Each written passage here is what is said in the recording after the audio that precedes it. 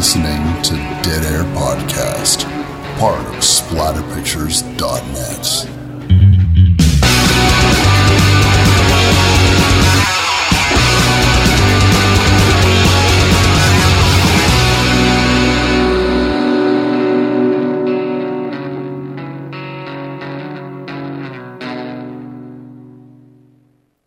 What's up, everybody? Wes Dead Air Knife here with, always, Typical Lydia. Today's show, we're going to be doing the 2014 Irish mystery, fantasy, thriller, action, no, not really, horror film classic, Let Us Pray. It's not a classic yet. Are you kidding? It's not a classic. Classic classic is not necessarily about the time in which it's taken. First of all, 2014 is not as recent as perhaps our brains would have us believe. 5 years, a lot of things can change in 5 years. A lot of things can change in 800 years too. But I mean, 2014 doesn't make a classic. Also, in that, I don't know if anyone's ever watched this movie outside of you and I.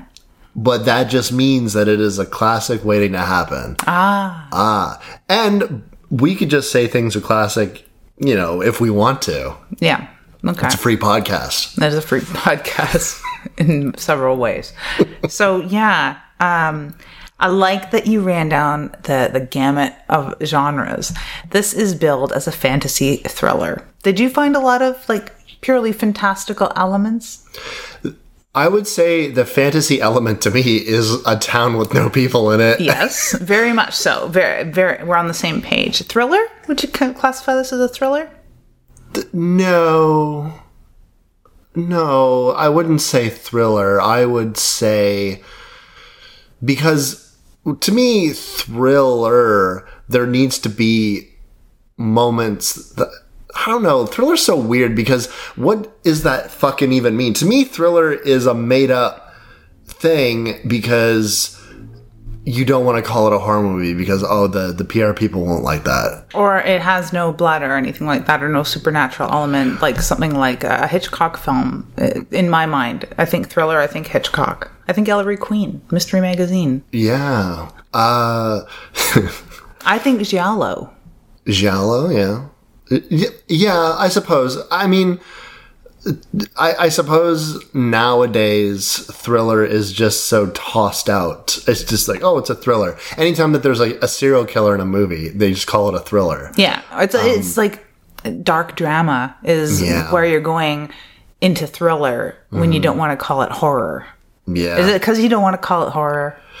I don't know. It is. Well, yes, it's definitely thriller is how they try to disassociate themselves from the genre of horror. I don't think nowadays it's quite as scandalous as it was perhaps in the 90s. I think it's something that's sort of left over. Because to me, when you say thriller, I'm thinking of like those weird noirish sex dramas that were in the early 90s. You know what I'm saying? Body Double. Yeah, exactly. Exactly. Like fucking 9.5 Weeks. Just like weird fucking... That's a thriller. Yeah, this Hand That Rocks the Cradle. It's not even a fantasy thing, because people, if you say, okay, I'm a fantasy fan, and feed them this movie, I think they'd be angry with you. You would have to say urban fantasy. We need to... Dark Irish religious urban fantasy. You would need to subcategorize it again, because when you say fantasy, I mean, you might be thinking Game of Thrones or Lord of the Rings or and then you see who's cast in this and you'd be I'm on this. Maybe it is the Game of Thrones, or even something like Pan's Labyrinth. That's fantasy. Because it's literally got like fairies and shit in it. So there's that. This is angels and prophetizing and shit, but they're all wearing like long coats and smoking cigarettes. So it very much is still in keeping with Lore of Illusions, because like it has that Hellblazer, John Constantine element to it, where you could be standing in front of something that could be divine or incredibly demonic, and the only way to know that is to read between the lines about the shit that they're saying, because they will never flat out say, I am this with like... Yeah, it's not Dogma. It's not Dogma, no. It's like the Metatron's not going to come down. Alan Rickman's not going to like, Although that would be an interesting addition to this film. If Alan Rickman just showed up. Totally. And to lay it out for us, a little bit of expo, because we need an info dump. Well, no, we don't need an info dump. The casual viewer may not need or want an info dump because it's good enough for them to come to the end of this film and be like, well, everyone's Satan. But I had said while we're watching this, wouldn't this be more rich if we were Irish Catholic? Because there is a lot of religious, there's scripture thrown out in this, there's old poetry thrown out in this that is a canon within Catholic culture that we're not 100% privy to. It helps that you're an armchair demonologist. Yes. That does help. I hesitate to say armchair even. Armchair works. I would say, I would definitely say that there's a level of me in dusty bifocal sitting in my own chair with my private library of demonology books, but I didn't go to school for it or anything like that. No, and the fact that we turned to the internet, you didn't know this guy by name, right? Yeah. I'm giving away way too much. Yeah. Yeah, I'm giving away way too much.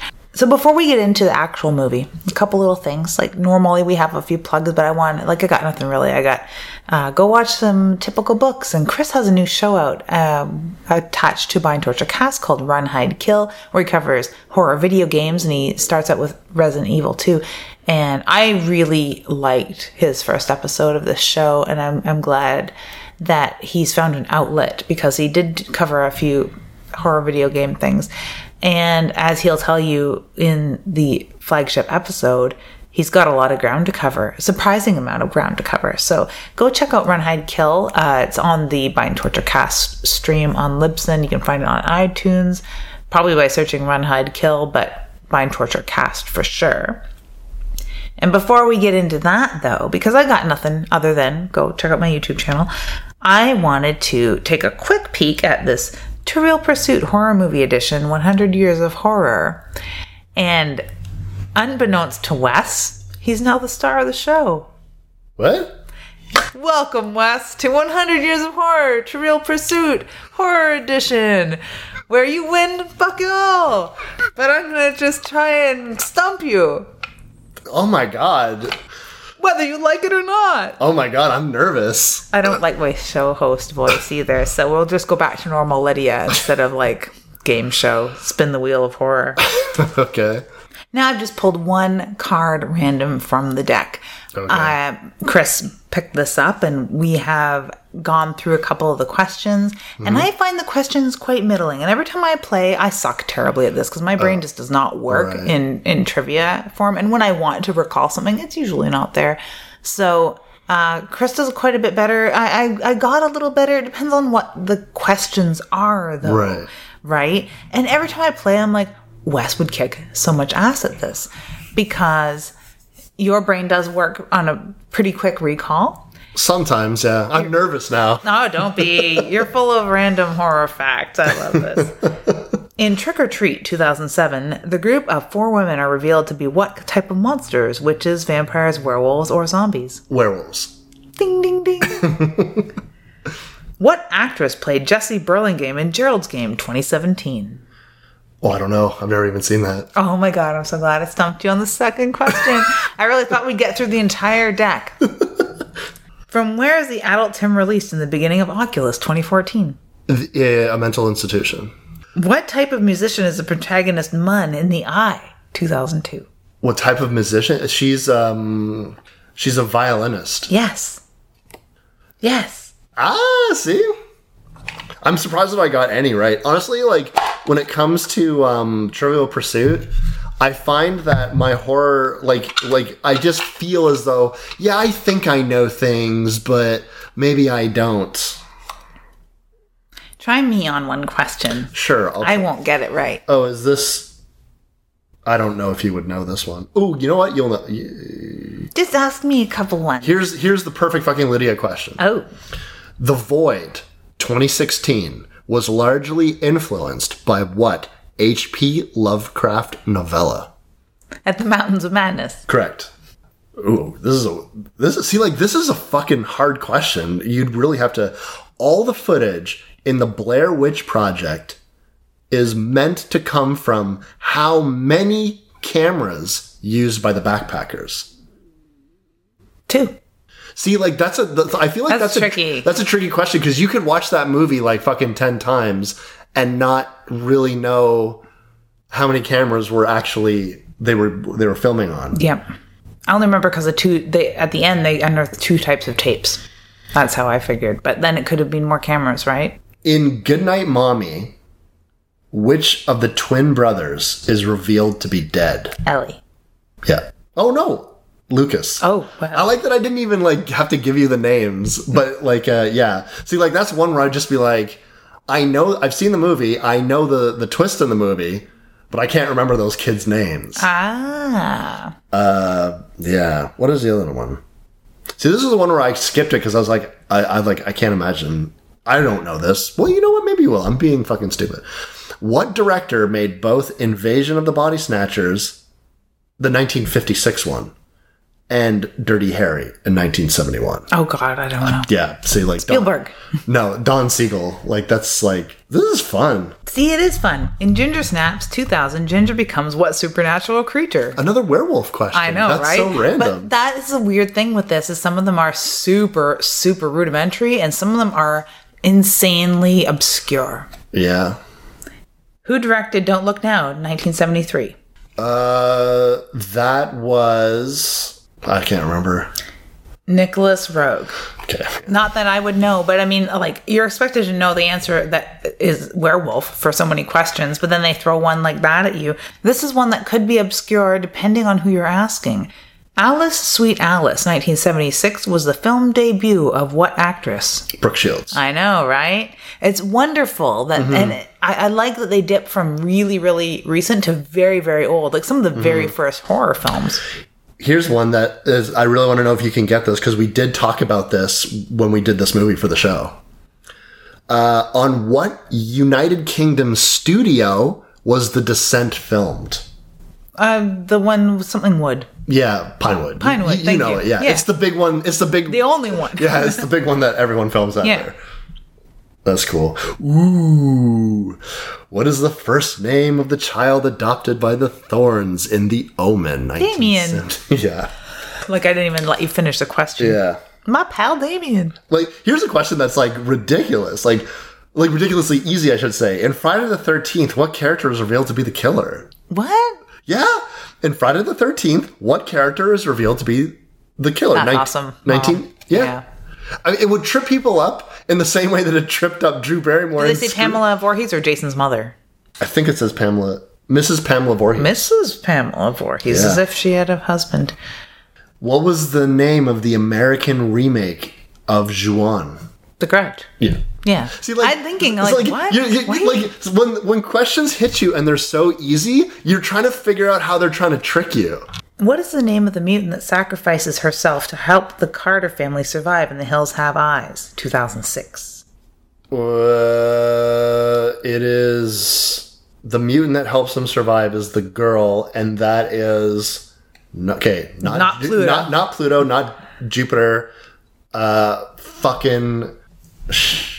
Is it not a planet? Then I don't know. I was like, It's Ruby. I wouldn't have known that because my answer to that would be not Jupiter. not Jupiter. I was like, because like in my mind they're all planets. Ruby's not, True. apparently.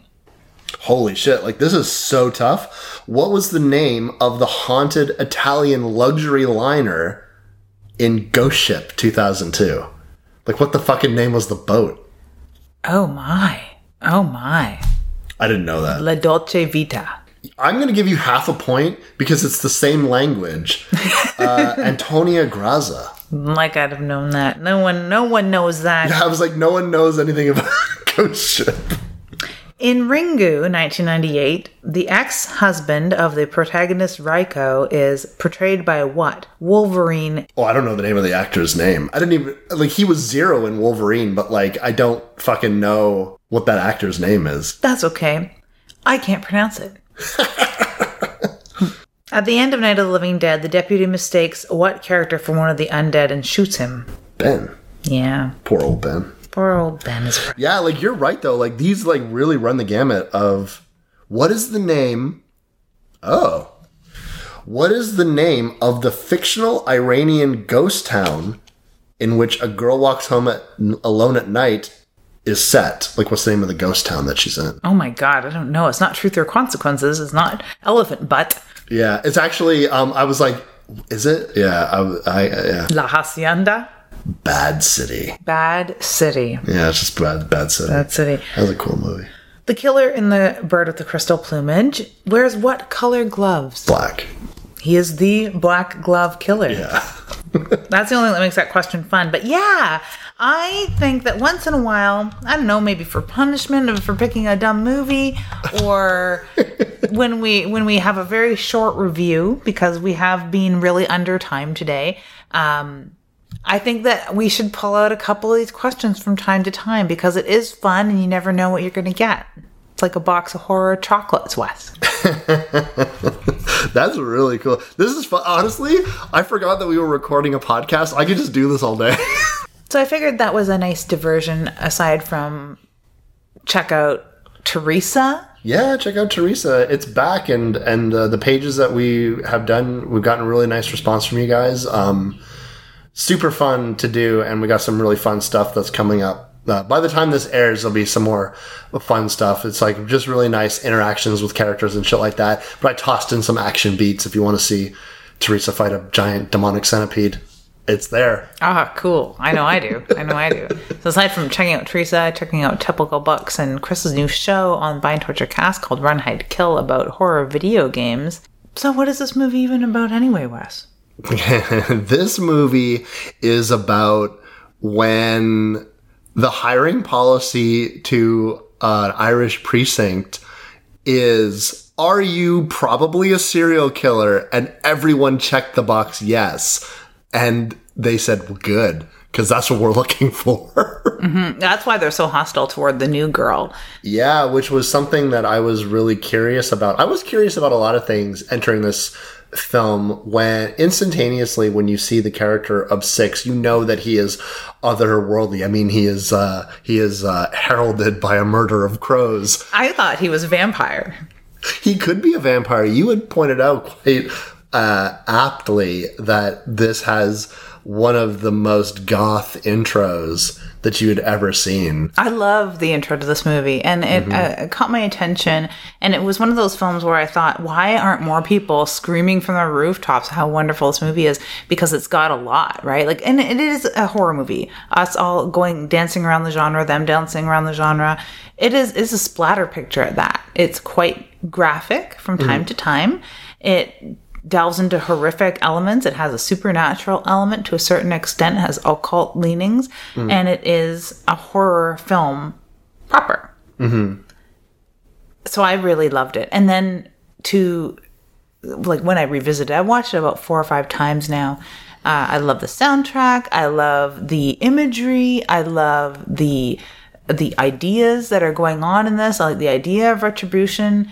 I like the idea of these people getting what has come to them. I like the idea of a fairly pure soul having a lot of say in that, and where it all culminates is a lot darker than your typical religious / horror fare. So I really did enjoy that very, very much. And goth as fuck. Yeah, you ain't kidding. You could probably overlay a Sisters of Mercy track over the intro, and it would totally work. It totally does. It is a goth music video from the mid to late 80s and early 90s. Right.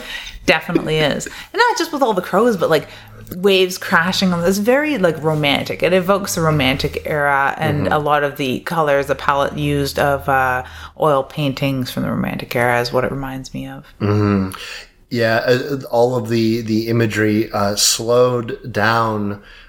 We got to see a beautiful HD copy of it. So, I mean, all of this stuff to let you know that not only are we looking at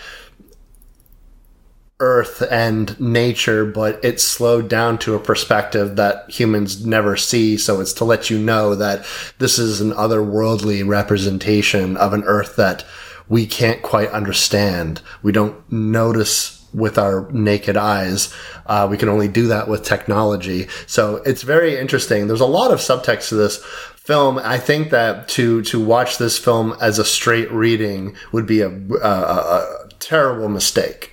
You really need to start thinking about what the filmmakers are trying to do, which is challenge your perception of the storytelling. And that's how come I had said to you midway through this film, it really reminded me of the Brit invasion of the Vertigo years of comics, because it was like that. It was Neil Gaiman, it was Grant Morrison, it was these guys coming in and bringing that weird frilled cuff, because it's not to mention that those guys were from like Scotland and Ireland and Britain and stuff like that, because there's these weird distrust of authority going on, even though some of these people are authority, and they're displayed as very much reprehensible people. Very corrupt system. Mm-hmm. Even in the small Scottish hamlet of Inverness. Yeah.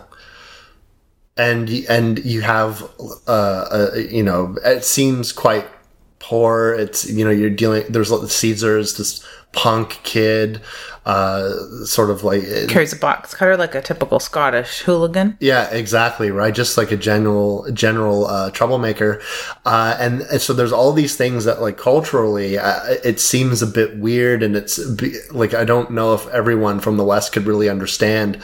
But I mean, like another film that it reminds me of in terms of like the distrust of authority is the film Eden Lake, which also is an Irish film, and it really goes to show you about like this pack mentality that people can have. Instead of looking at like an unruly group of children, we're looking at an unruly group of police officers that hide who they are basically in plain sight, and all kind of have this hush-hush attitude towards their behaviors. And if you're not part of that, well, then you're not part of that. No, and it almost crosses that line into my darling genre of hillbilly and folk horror, where you've got that sort of pack mentality and doing these things in plain sight, mostly because it's a desolate, tiny hamlet.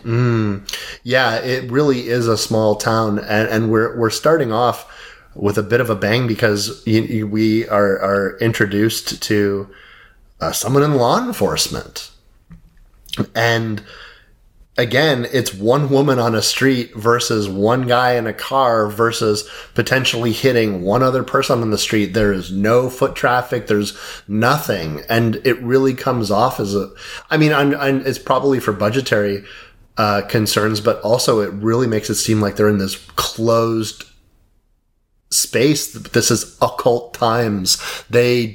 Our main character didn't wake up in the world anymore. She woke up in this closed space to test her to become the thing that she is going to become at the end of this film. Like these people couldn't have even existed other than inside this little tiny sphere, and that explains why they would all come together. Maybe this little town doesn't function quite like we're introduced to it, with all of these fucking psychopaths everywhere. Every single person's a fucking psychopath. Yeah. So we have Rachel waking up. She's a new cop on the force. And yeah, like you said, she encounters Caesar, who has just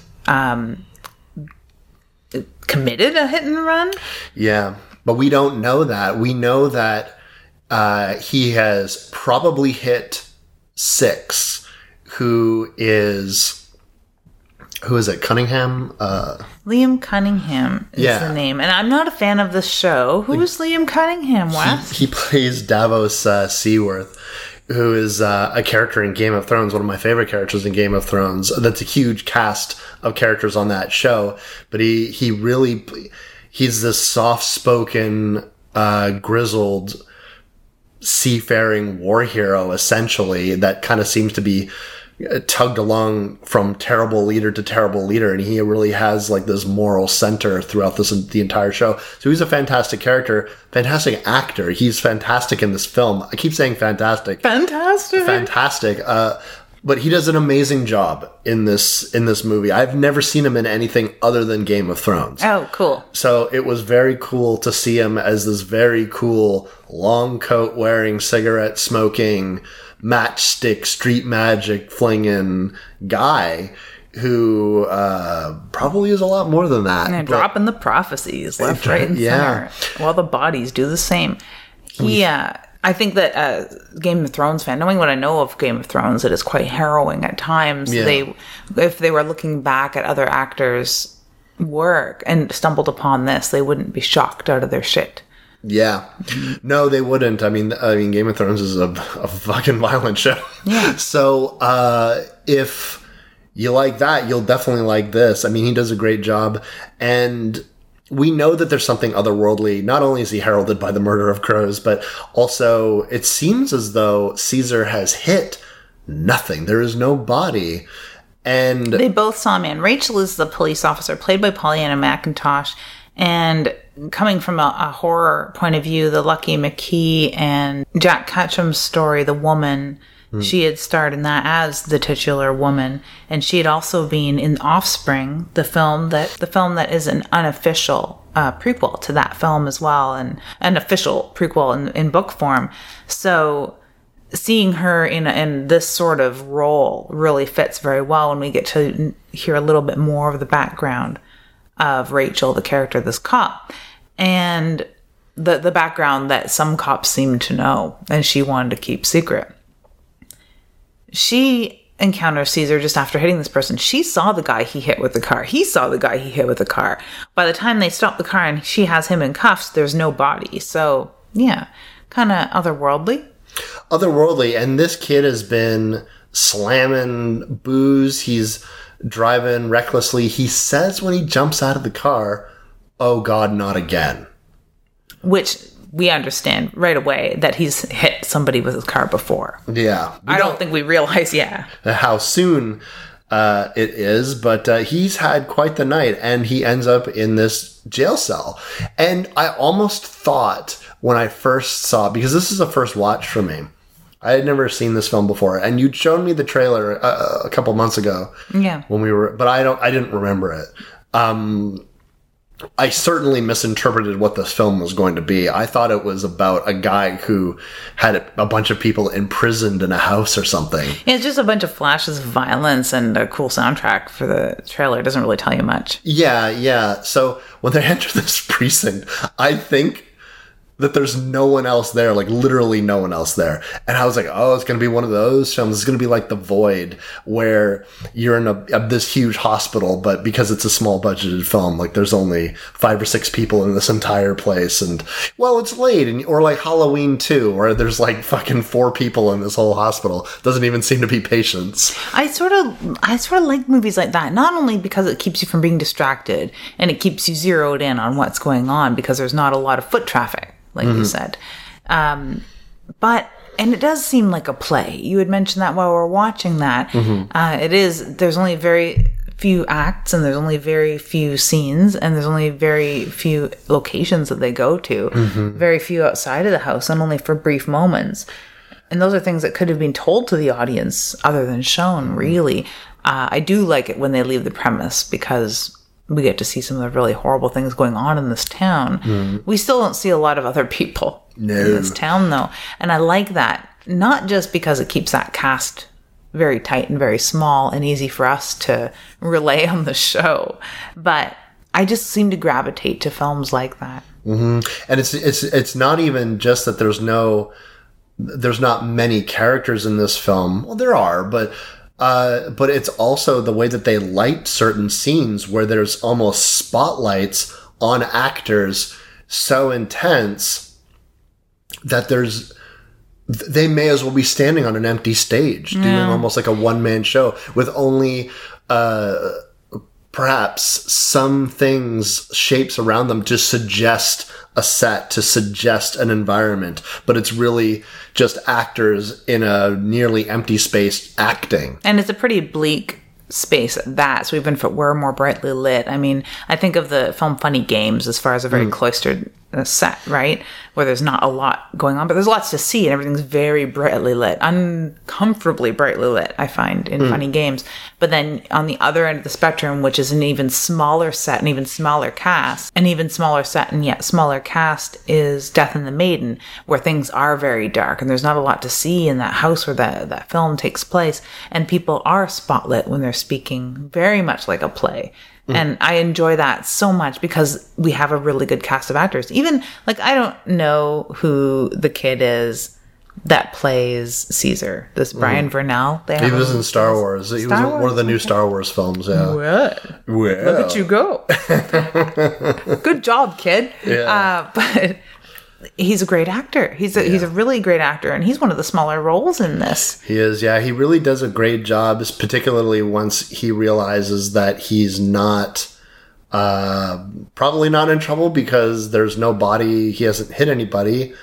He thought he did, but there's no one there. He really falls into this character of just Irish punk kid. Yeah. It's really like a person who is known to police, who's been arrested numerous times, and one of the themes that is repeated through this film is no victim, no crime, and that sums up how this police station operates. They're all really reprehensible individuals. They're all very violent, horrible psychopaths, quite honestly, but they seem to get away with all sorts of crazy fucking shit, let alone the people in the town, the very few that we meet. We meet a school teacher, Beswick, who is accused by Caesar of diddling children, but it turns out he's just a common wife beater, and we get to see photos of what the damage he's done to his wife, and this is a recurring theme, apparently, in this guy's life. He ends up in jail because he's beat up his wife, and in the morning, she forgives him and then drops the charges.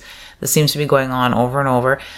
We meet Dr. Hume, who I don't think has a history known to the police like Caesar and Beswick do. But Hume, his fucking crimes become quite spotlit. Yeah, really. He is brought to this place because when they've booked Caesar, all of a sudden the mysterious Six does show up, and he has a wound on his head. He was picked up by the police officers, the other two members of our precinct, who I guess are having an affair. Mundy and Warnock, yeah. And it seems to be like known among their other friends, like the Sergeant McReady. Or McReady? MacReady. That is a man of action. He's definitely a man of fucked up actions. He is a man of fucked up actions. They're screwing in their cruiser and their partners on the force. And I guess he's married and has kids or whatever, but everyone else seems to know that they're banging. But yeah, and it's weird because once you're introduced to a bunch of these characters and everyone seems to be fucked up. But this doctor, the crazy thing is it really brings in the question of fate, because Six shows up and he's injured, even though we'll learn that what injury, like what doesn't. He has a bump on his head and it doesn't matter anyway. Yeah, so we get introduced to this doctor who shows up, and instantaneously there is this aura that hits the doctor, this sense, and he, without words, he knows that Six knows something, and whatever he knows is so horrible, is so damning, that this doctor who just showed up to check on this guy is trying to literally kill him in front of 4 police officers. They have no real choice but to cuff him and put him away, and we I don't know, maybe we're used to creepy individuals doing street magic and wearing long jackets and spouting prophecy, that it doesn't really strike us as odd. And he hasn't come within 2 feet of us to know all of our deepest, darkest. And we don't have deepest, darkest quite like these fucking people do. But the doctor has said he knows, and that was what precluded his outburst and got him thrown in a jail cell alongside Caesar and this teacher. The teacher has a moment later on where he says he knows when he comes within 2 feet of Six. The Sergeant McReady has a very, very brief interaction with him, but we're treated to these flashes of, we don't really know at first that it's what these people have done. and there's a lot of like dead bodies, beaten up people, missing posters. We walk by these missing posters of young gentlemen over and over, and it's hard. I'm sure a casual viewer could be confused by this.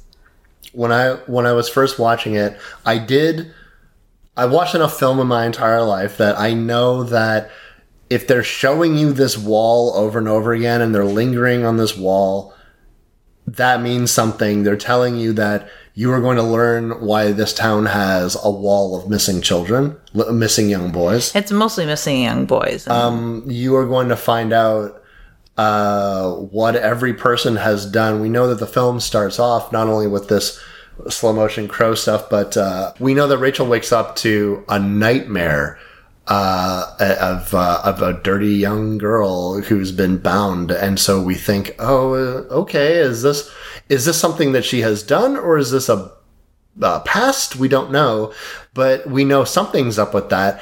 And also, we learn early on that Caesar also has committed a hit and run before he hit 6. So there's all this information. I will say that even though they tell you that everyone is probably guilty of something, the level of the things that they're guilty of is genuinely surprising.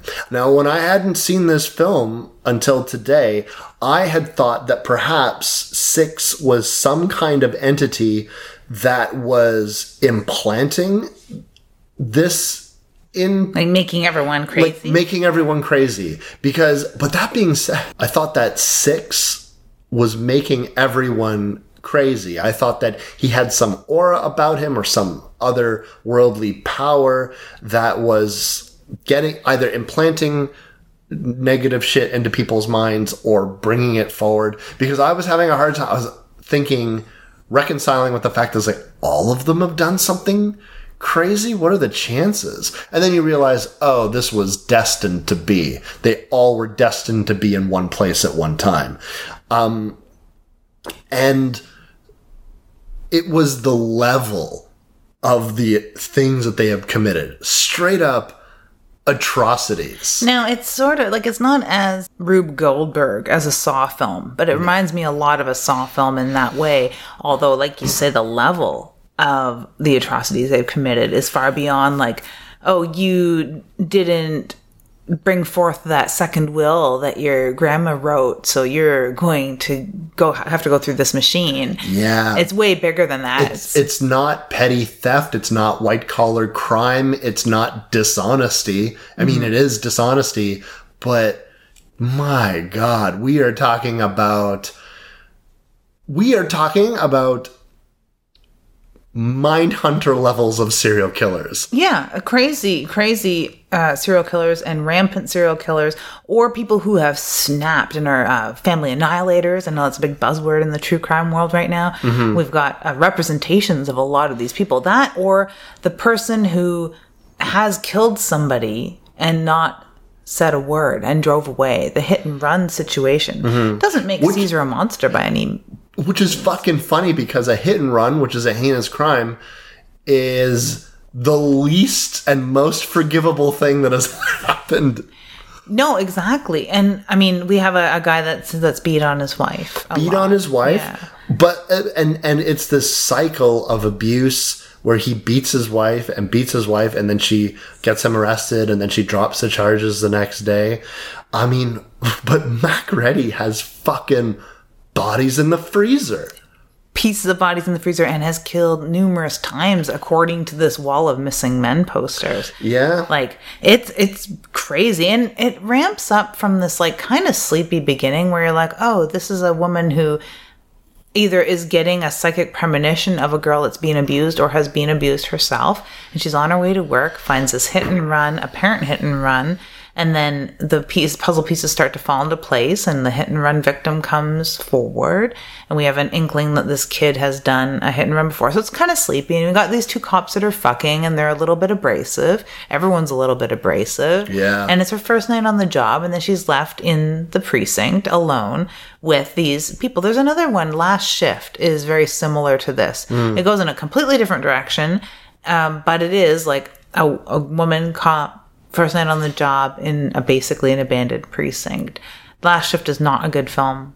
This is, I think, fantastic, because from here on, we're treated to all of these horrible things these people have done in quite graphic detail. It becomes apparent with our school teacher that what Six is there to do is to monologue people to death.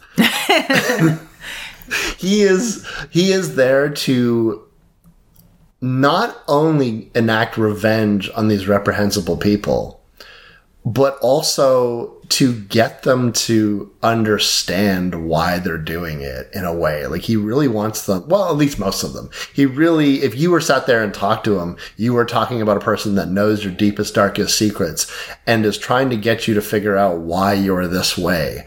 And not in a sympathetic way whatsoever. It's very much in, you can hide from yourself, but you can't hide from me. I will pull the truth out of you. Especially with the school teacher, which seems like one of the lesser charges, aside from the hit and run and beating his wife.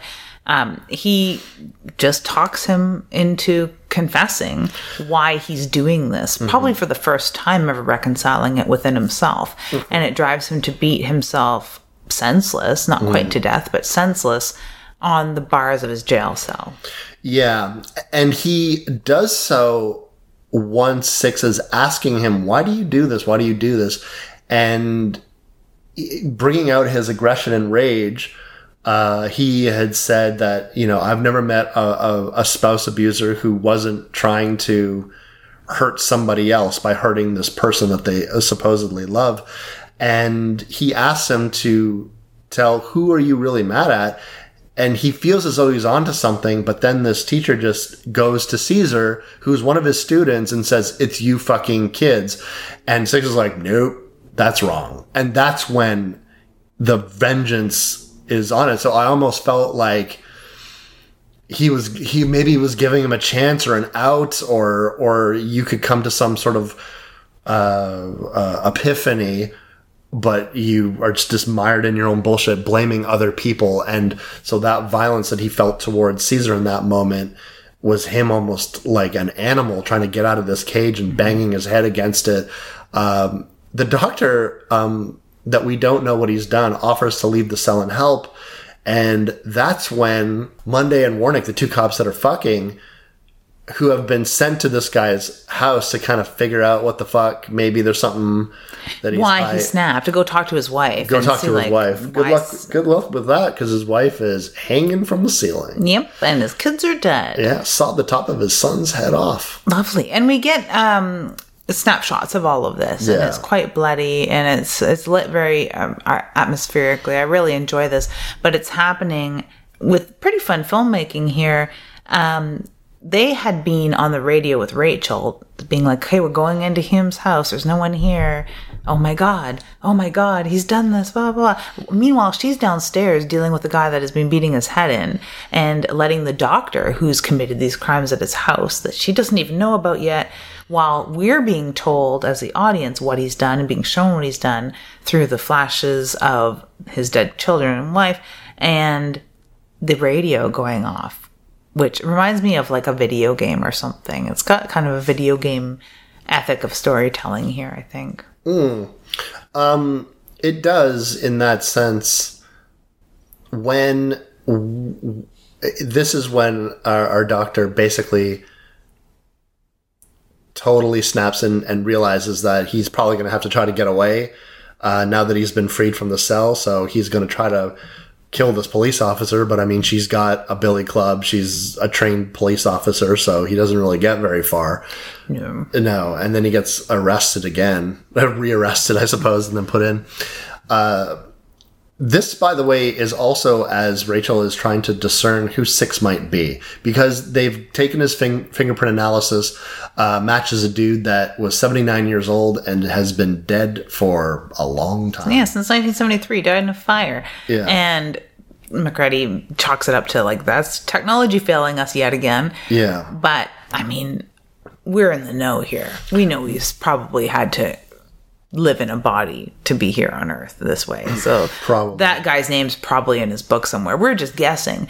we don't know much about this book and the names in it. So Rachel takes some time and some sleuthing, a little bit of cop work here, by taking the book and feeding the names into Interpol, finding they're all deceased, usually murderers. Yeah. With serial killers with fun little names like the Acid Bath Killer and shit. And the whale. The whale, whatever that What the fucking whale did. We have an idea what the Acid Bath Killer did. Yeah, the acid. I need those descriptors. If you have a serial killer nickname, I need to know, like Boston Strangler. Like, I need to know. That helps, yeah. Yeah, but it's like the whale. I was like, did he swallow people? He drowned people? Is that what he did? Swallow people whole. Well, that's what I thought. You'd be like, you're all Jonah. That's what I thought. If we're being religious. I just thought he could drown people, but... The whale. The whale. Yeah, maybe he carved little blowholes into their heads. Maybe he was a gigantic man and he smothered them by sitting on them. Maybe he just ate a lot of kelp. He could, sifting it through his teeth, the baleen. Yeah, baleen teeth. That would be great. That's a horrible serial killer, though. I like the Acid Bath Killer. But these are all dead. So these are the names that are in Six's book. And we're only calling him Six because he's in the sixth cell. Yeah. He has no name. Yeah, he could be fucking, like, have a Death Note for all we know. It reminds me slightly of Death Note, I will admit. Which is cool. Death Note's a cool thing to be reminded of. But after this police officer, after Rachel, tosses this doctor back into the fucking pen, our school teacher's dead. McReady is fucking off the fucking walls, man. He has... We know that he has left, and what he's doing is he's getting rid of evidence. He's got trash bags, he's got body parts. Oh, his fridge is, oh my God, chock full of fucking limbs. Body parts, heads, hands, and bloody and gory. It is like way beyond Jeffrey Dahmer, what we would find in his apartment. Yeah. And it's not neat. There's no like, it is a fucking mess. This definitely makes me think, well, it's like, if that's his body fridge, where's his food fridge? You got to have food somewhere. And he's pretty ripped, so he must be chugging protein. He's probably got a whey protein canister on his counter, and that's it. Yeah, that he just like eats the powder every day. It's bloodstained. It's it seems that he has a still living victim in his house, along with all these body parts and probably this legacy of dead young gentlemen. And he's beating on this young man, screaming, "Who did you tell?" And he ends up killing that one too. So he's got all these bodies to dispose. Everyone at the police station understands that he's just going out to follow up on a few loose ends. So they're trying to contact him via cell phone during this, specifically Rachel trying to contact him via cell phone through all this because she's having a hell of a night. Man, is she ever. You know those two cops that were fucking, and you would think, is this going to be that puritanical? Is it because it's like they're committing adultery or something like that? Oh no, they've got some skeletons in their closet for real. Fuck. It is beyond police brutality. They straight up fucking kill prisoners. And maybe just one, but they really killed them. They do. They show a few flashbacks of them beating on people, and it's hard to discern if they're the same because they seem to have an interrogation room that they like to do this in. So it could be multiple prisoners. Considering who we're dealing with here, it probably is. But there's one specific case that keeps coming back where they took turns beating on this person, and they get off on it, which is doubly gross. They really, really like it. And the shot of them breaking that guy's neck with his shirt was really good. Yeah. Really effective. You could see the neck stretching in such a gross way. And I was like, ooh, that's very effective. If they might have just tweaked that with CG or just found someone with a long neck. I don't know. It's really hard to say, but I definitely feel like there was some sort of CGI manipulation. But maybe not. Maybe it was just good practical. But it looked like there was no doubt. It wasn't, in Hollywood where the guy just sort of like tilts his head to the side and they add like a quirk and it's like, oh, his neck got broken. It's like, no, that guy's neck got stretched beyond what a human neck is supposed to look like. As it would. And it is a little bit blood curdling. And there's quite a few of the injuries in this. They do achieve that. There's a few cutaways as far as the gore goes, but there are a lot of physical gags that are pulled off brilliantly, I think. And they're quite gory and from time to time quite blood curdling. depends on what your flavor of discomfort is. I think so. I think that I wouldn't really describe this movie as violent or gory, because usually when I say things like that, I kind of mean it's like every 5 minutes there's something. Yeah. But I will say that the violence is depicted as realistically as humanly possible. If you were to take a battering ram and hit someone in the face with it, the concave effect is what would happen to a man's face if you were to do that to them. It's like they went through the color atlas of forensic pathology and plucked out the end result for their gore effects. Yeah. Now, this doctor is not long for this world, because when these cops get back, they seem to be really fixated on the fact that Warnock has kids that age. I always hear about parents talking about that shit when other children die or are kidnapped. It's not enough that that's just horrible. The only way that they seem to be able to frame it is, my son's that age. Selfish bastards, self-centered. Well, it's weird to me. I know. It's weird to me. It's like when violence happens to women and a guy's like, I have a daughter. I'm like, so that's why you care? It's fucking weird to me. Especially when it comes to people who don't have children or don't have kids or children.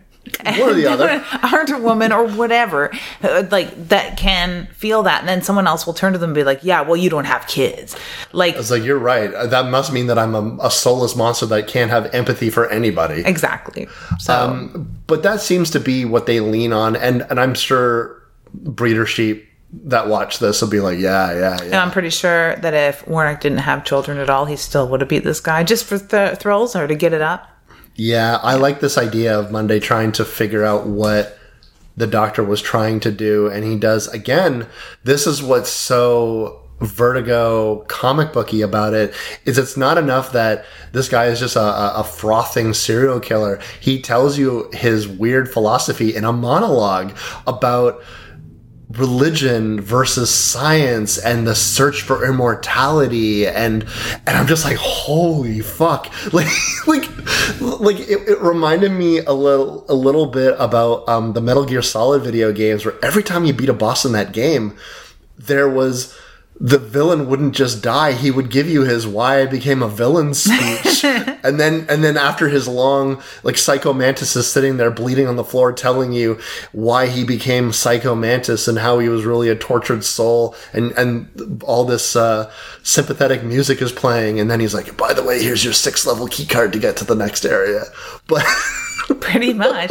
And I enjoy this so much better than something like Saw, where you're being fed through the person who's inflicting the torture on these hapless people who aren't that guilty of things like this. That's why I enjoy it so much more than something like Saw. And I'm not blaming Saw. I like Saw, of course, but it gets a little bit tired when you've got these people that are inflicting the torture on the supposed victim who have committed some sort of crime, be it petty or not, and we're being told by them what that person did, while they just shake with fear and say, no, no, no, or whatever, before they get their head ripped in half. We're getting these stories from the people who committed the crimes, for the most part.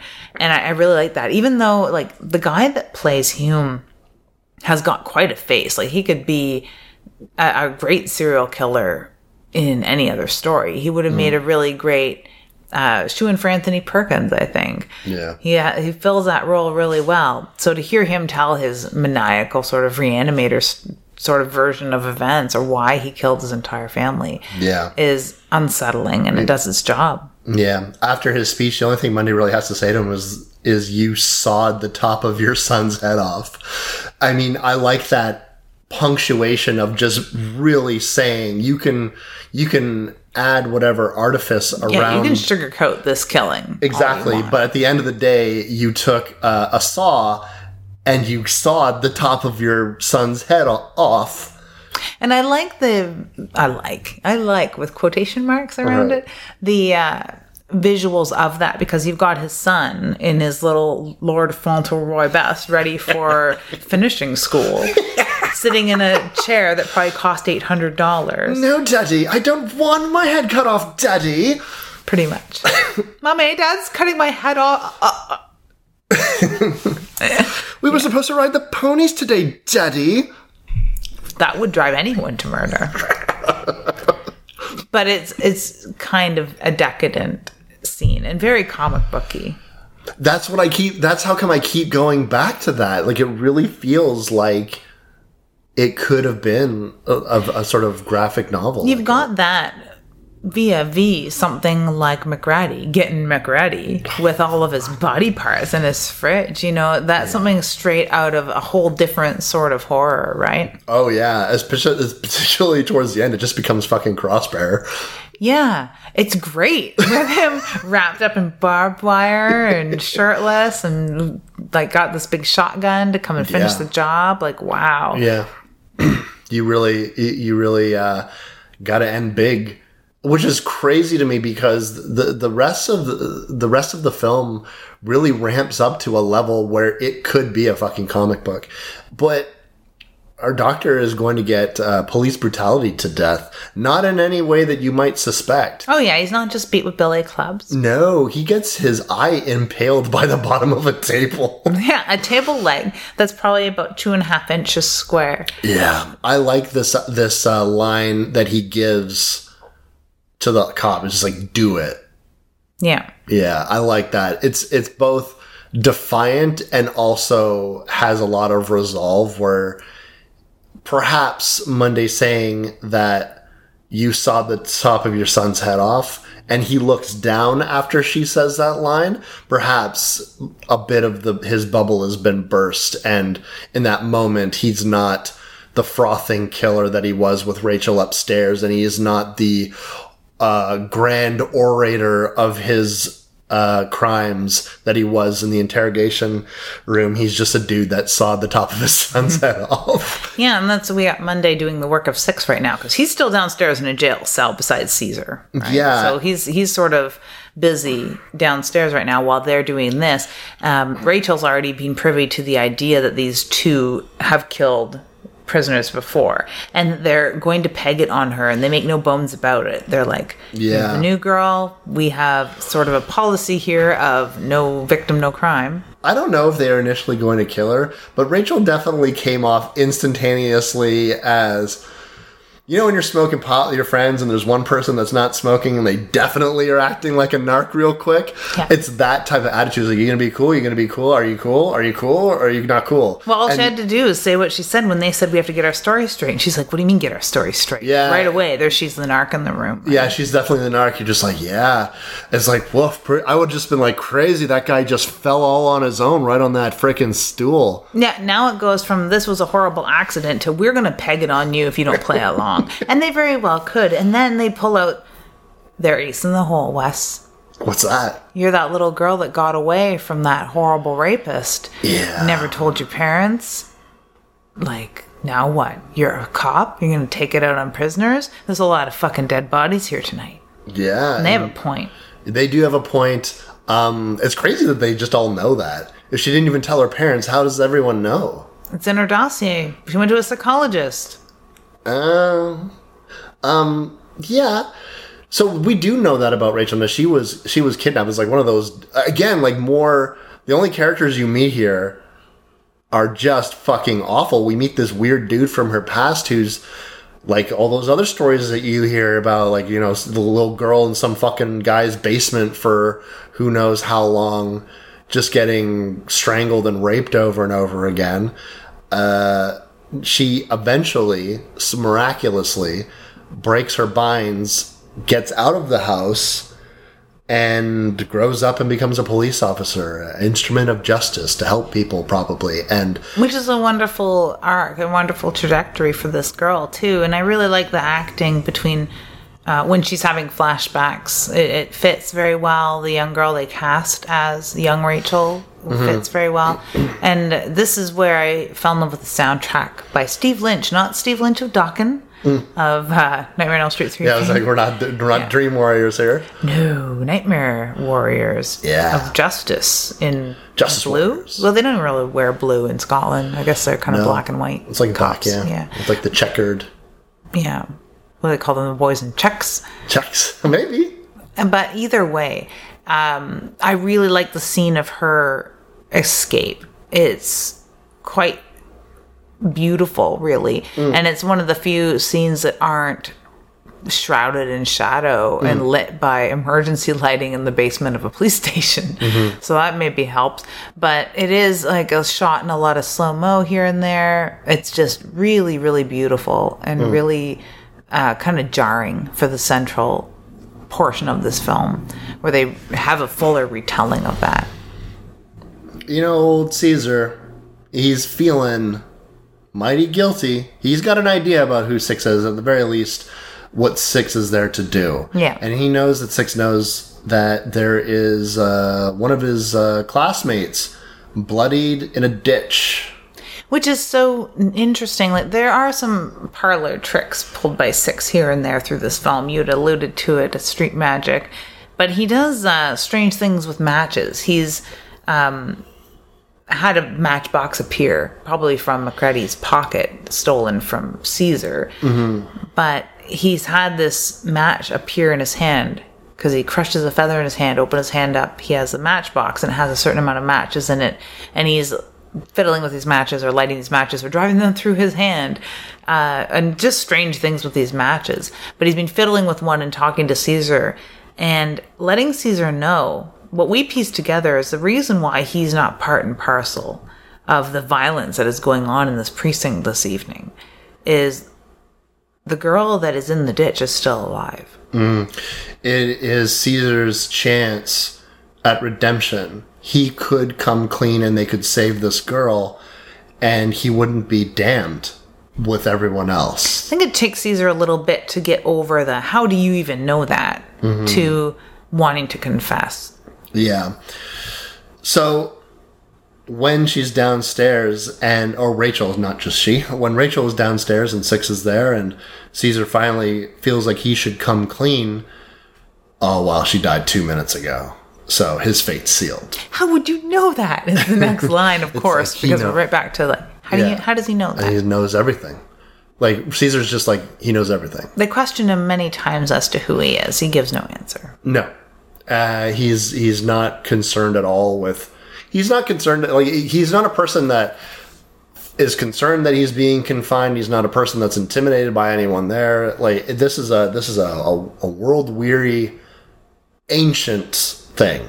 And he's just basically waiting till midnight where all of this plays out. Yeah, and it is very doomsday, right? The doomsday clock. Like, you are... like 4 minutes to midnight type thing, right? And again, like it's really, it's so comic book. It's like reminding me of Watchmen and all that type of shit. Like there's all these images of time and again mysticism and like hardcore Roman Catholic preaching and again poetry. It's just like I said, very frilled cuff. It's interesting, which is why this film, in my opinion, really demands you to hyperanalyze it. Like it does, and we need an Enochian scholar is what we need, and a card-carrying demonologist to help us out in figuring out every parable. But it's fun. It's definitely fun. I think that you don't have to hyperanalyze the movie if you don't want to. I think you might be a little confused by the ending if you kind of are taking everything as a face value. Oh yeah, it's certainly not a what people call a popcorn film. No. Macready lets Rachel know via the phone that he's on his way. He's all wrapped up here. He's all wrapped up here. He's on his way back. No pun intended. Six will also let Rachel know that she is not the same as everyone else here. She has been to hell and come back from it. And that perspective gives her an edge over everyone else. Also that she is not damned with the rest of them.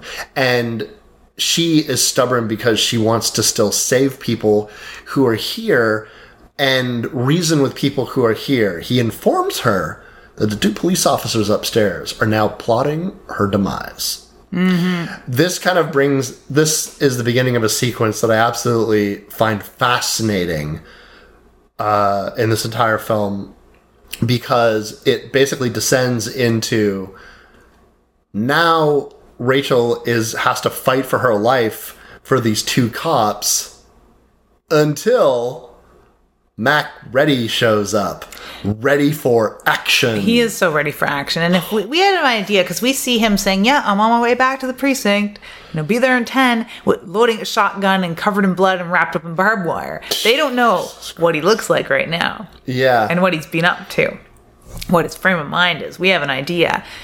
They're plotting her demise. She's had a conversation with them while she's on the phone with McReady, while he's saying he's on his way. And she just leaves her cell phone tuned in so he can hear. And they jokingly call him old, and they don't hide the fact that they're going to kill her. And McReady can hear this on the phone. So when he shows up, ready to kick everyone's ass. Mac Ready to kill. One of his lines is, which one of you fuckers called me old? And it's, you're too wrapped up in it to laugh, but it is funny. It is very funny. Warnick gets buckshot in his throat and then gets his dick shot off, I guess. That's what you get, I guess. That's what he gets. He's very, McReady is a very sexually oriented killer, it seems like. Not only was he eyeing Caesar up and down when he was almost in a trance looking at this teen boy changing out of his clothes. Kind of sick. He has, it seems like a lot of this shit started with sex, like Jeffrey Dahmer. And maybe it is a closeted aspect to this. That could be it. Whether his needs from these young men were purely sexual and it escalated to murder, or if murder was the name of the game all along with him, it's really hard to tell. But he does have conversations at the very beginning that set him off. Conversations with Six about they're both good Christian boys. Yeah. And Six says, you're a little more Old Testament, aren't you? Yeah. Okay, we have an idea of what that means. Mm-hmm. So whether he is shooting off his former constable's penis off because he's, it's some sort of statement about his closeted homosexuality that leads to murder, or if it's a statement about you adulterous bastard. It could really be taken either way at that point. Yeah, it's very true. That could be it as well.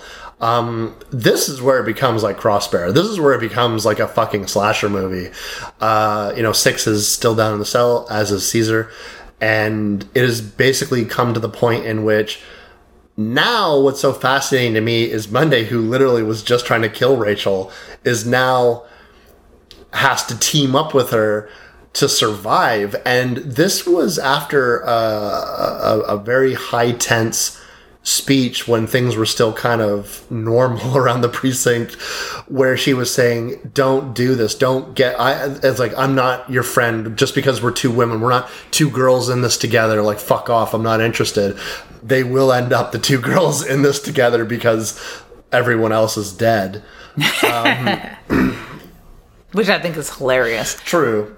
That she's still not long for this world because she's not really doing it. She's not very proactive. She's very reactionary, Monday is at this point. And we know what Monday's done and is capable of. So we know that that's what happens to people this night in the presence of Six in this precinct. They die. Yeah. So we know she's going to get it one way or the other. And it's just a matter of when at this point, because they're, chased around the upstairs by McCready and a gun, and then they lock themselves behind the door that leads down toward all the cells. And he has a battering ram so he can get through there, and they have to go down to the next floor, which is in the cells, and they lock themselves in there. And then he's spreading gasoline all over the place. It's not a bad idea. It's like, it beats trying to like knock down the door. They're just like, I guess I'll just burn the whole place down. That's a way to go. Yeah, it is a way to go. But he has a feeling that they're pretty tough. I guess he's worked with Monday long enough to know that she can get herself out of a jam, whether it's by killing all of the fucking prisoners or not. But it is Rachel that helps him because she's a survivor. And Six has some words with her with like, just let him go, man. You're not part of this. You'll be fine. Me and you. Cool. Yeah, you'll be fine, but she is determined. Again, she hasn't lost that sense of wanting to do good. That's what she had learned from her harrowing experience as a child. It wasn't that she wanted to seek revenge on the people that would do evil. It was she was going to make meaning out of this, and she was going to be a hero in all of this, and she was going to change the world by being a law enforcement officer. But then she's struck with this fact that the 3 law enforcement officers that she just got saddled with are the fucking worst people ever. And one of them is just as bad as the person that she escaped from. Yeah. And so now she's wearing the uniform that seems a little bit like a farce, but she's still going to do it. And they have like that cool trick with the blankets, and they're going to try to like run through the fire and get out of there. So it's McReady versus Monday versus Rachel versus Caesar. Yeah, poor Caesar. Poor Caesar. I like that they foreshadow the use of the foot polish machine. At the very beginning, Caesar pukes on Rachel's shoes when like he's first arrested, and she uses the shoe shine machine. You ever use one of those? I've never used my shoe shine machine. I used one. I've used a couple of them. One time, though, I had just bought a pair of boots, and I went walking through the mall, and it was awfully dusty in the mall, and there was a bunch of that gray dust that you get out in the wild. And I thought, well, I'll just pop into this place and give my boots a little shine. And the machine grabbed and pulled in my boot and made a big gouge along the toe, where like being an asshole, I went back to the store and was like, yeah, these shoes are damaged, got them replaced. That's okay. Hey man, it was either that or fucking sue the shoe shine place. God. Well, that's I like They're violent little machines, almost as terrifying as escalators. Yeah, I know your thing with the escalators. Yes, so Caesar gets half of his face shorn right off, but he ends up just getting shotgun blasted. Monday falls neck first into a busted window. Yeah, Caesar tried throwing a chair out the window to like get an avenue of escape past McReady and a shotgun, and Monday slipped and fell, I guess. Do you get a sense McReady knows that he is going to die that night? Because he doesn't really seem to be not trying to burn. He doesn't really seem to be trying to protect himself in any way. And also, there's no conceivable way that anyone will... How do you get out of this one, you idiot? Look at you. Yeah. You look fucking insane. You're covered in barbed wire. Everyone in the precinct... What are you supposed to say? Oh, a fire started in the precinct and everyone died, and then I fell in some barbed wire. This is the child murdering psychopath version of suicide by cop when you are a cop. Yeah. These are the kind of levels you need to take it to, I guess. Well, he doesn't get the drop on old Rachel. She fucks him up. Yep. Yeah. That's a great shot of his head getting caved in. No, it is. And it's one of the... You know what? They don't linger on the gore in this at all. It's just all very matter of fact and all very forensic. And yeah, she kills his ass. Very gooey. And it is nice that it is a similar parallel to the sort of person that had made her who she is today by kidnapping her and raping her for God knows how long. He is that exact same sort of person. So it works out very well for her to get retribution I don't think she looked for. Because I think that when she was a young girl and tied up, I don't know if she wished for her death, for the death of her captor, for just simple freedom and forgiveness. What do you think she wished for there? Because they do have a conversation about that, her and Six moments after, on the steps of the flaming precinct. They do. This is where what Six is asking her is slightly ambiguous. She says that he's not like him, that she didn't want the things that he was talking about. Six has a conversation with her earlier in the film in which he talked about this idea of looking at the sins of humanity and being expected to not become involved in that, and to allow humans to not only commit atrocities on each other, but also to allow them to get away with that for as long as fate would decree, when he felt that he had power to stop this, the power to take revenge for people who have died. And that is what cast him out, wanting to become involved directly in humans' lives, which goes into what I think Six is. Mm-hmm. But this question about what she asked for, what she begged for, I think it was revenge. You think it was revenge? I think in the peak of her fear and desperation, what she asked for in that moment was the power to take revenge for herself. And I think this idea about goodness and this idea of due process and this idea of maintaining society and letting justice come to those who have sinned, who have committed atrocities, who have killed, and worse. I think the idea of that washed away when she found herself involved in a system that was just full of the same people. Yeah. And, you know, even someone like Caesar would only have confessed if his life were on the line. And he knew that, and that's why he confessed. You know, when Six is erasing these people's bodies, having them sucked up by this black tar. Which is a very fun scene. He talks about people's anger and people's selfishness and their fear to not be able to make the right decisions and all that type of shit, as each one of these people are sort of consumed by this. Which is, I guess, the pictorial representation of him claiming their souls. Yeah, but adding them to the murder, I suppose, because he's like crossing their names off his book as he's doing this. So I do think that what he is asking for her, and they seal it with a kiss, is for her to join him on this journey of vengeance. It's all the phraseology used here that almost simplifies it all into, oh, he's death/Satan, and they're gonna live in hell, and she's his bride now, and all they do is just collect souls, right? Mm-hmm. But it's so much deeper than that. Mm-hmm. Like, what she specifically wished for, what Rachel specifically asked for, has a lot to do with who Six is, I think. And it's really hard to peg because it's not canon from a biblical point of view.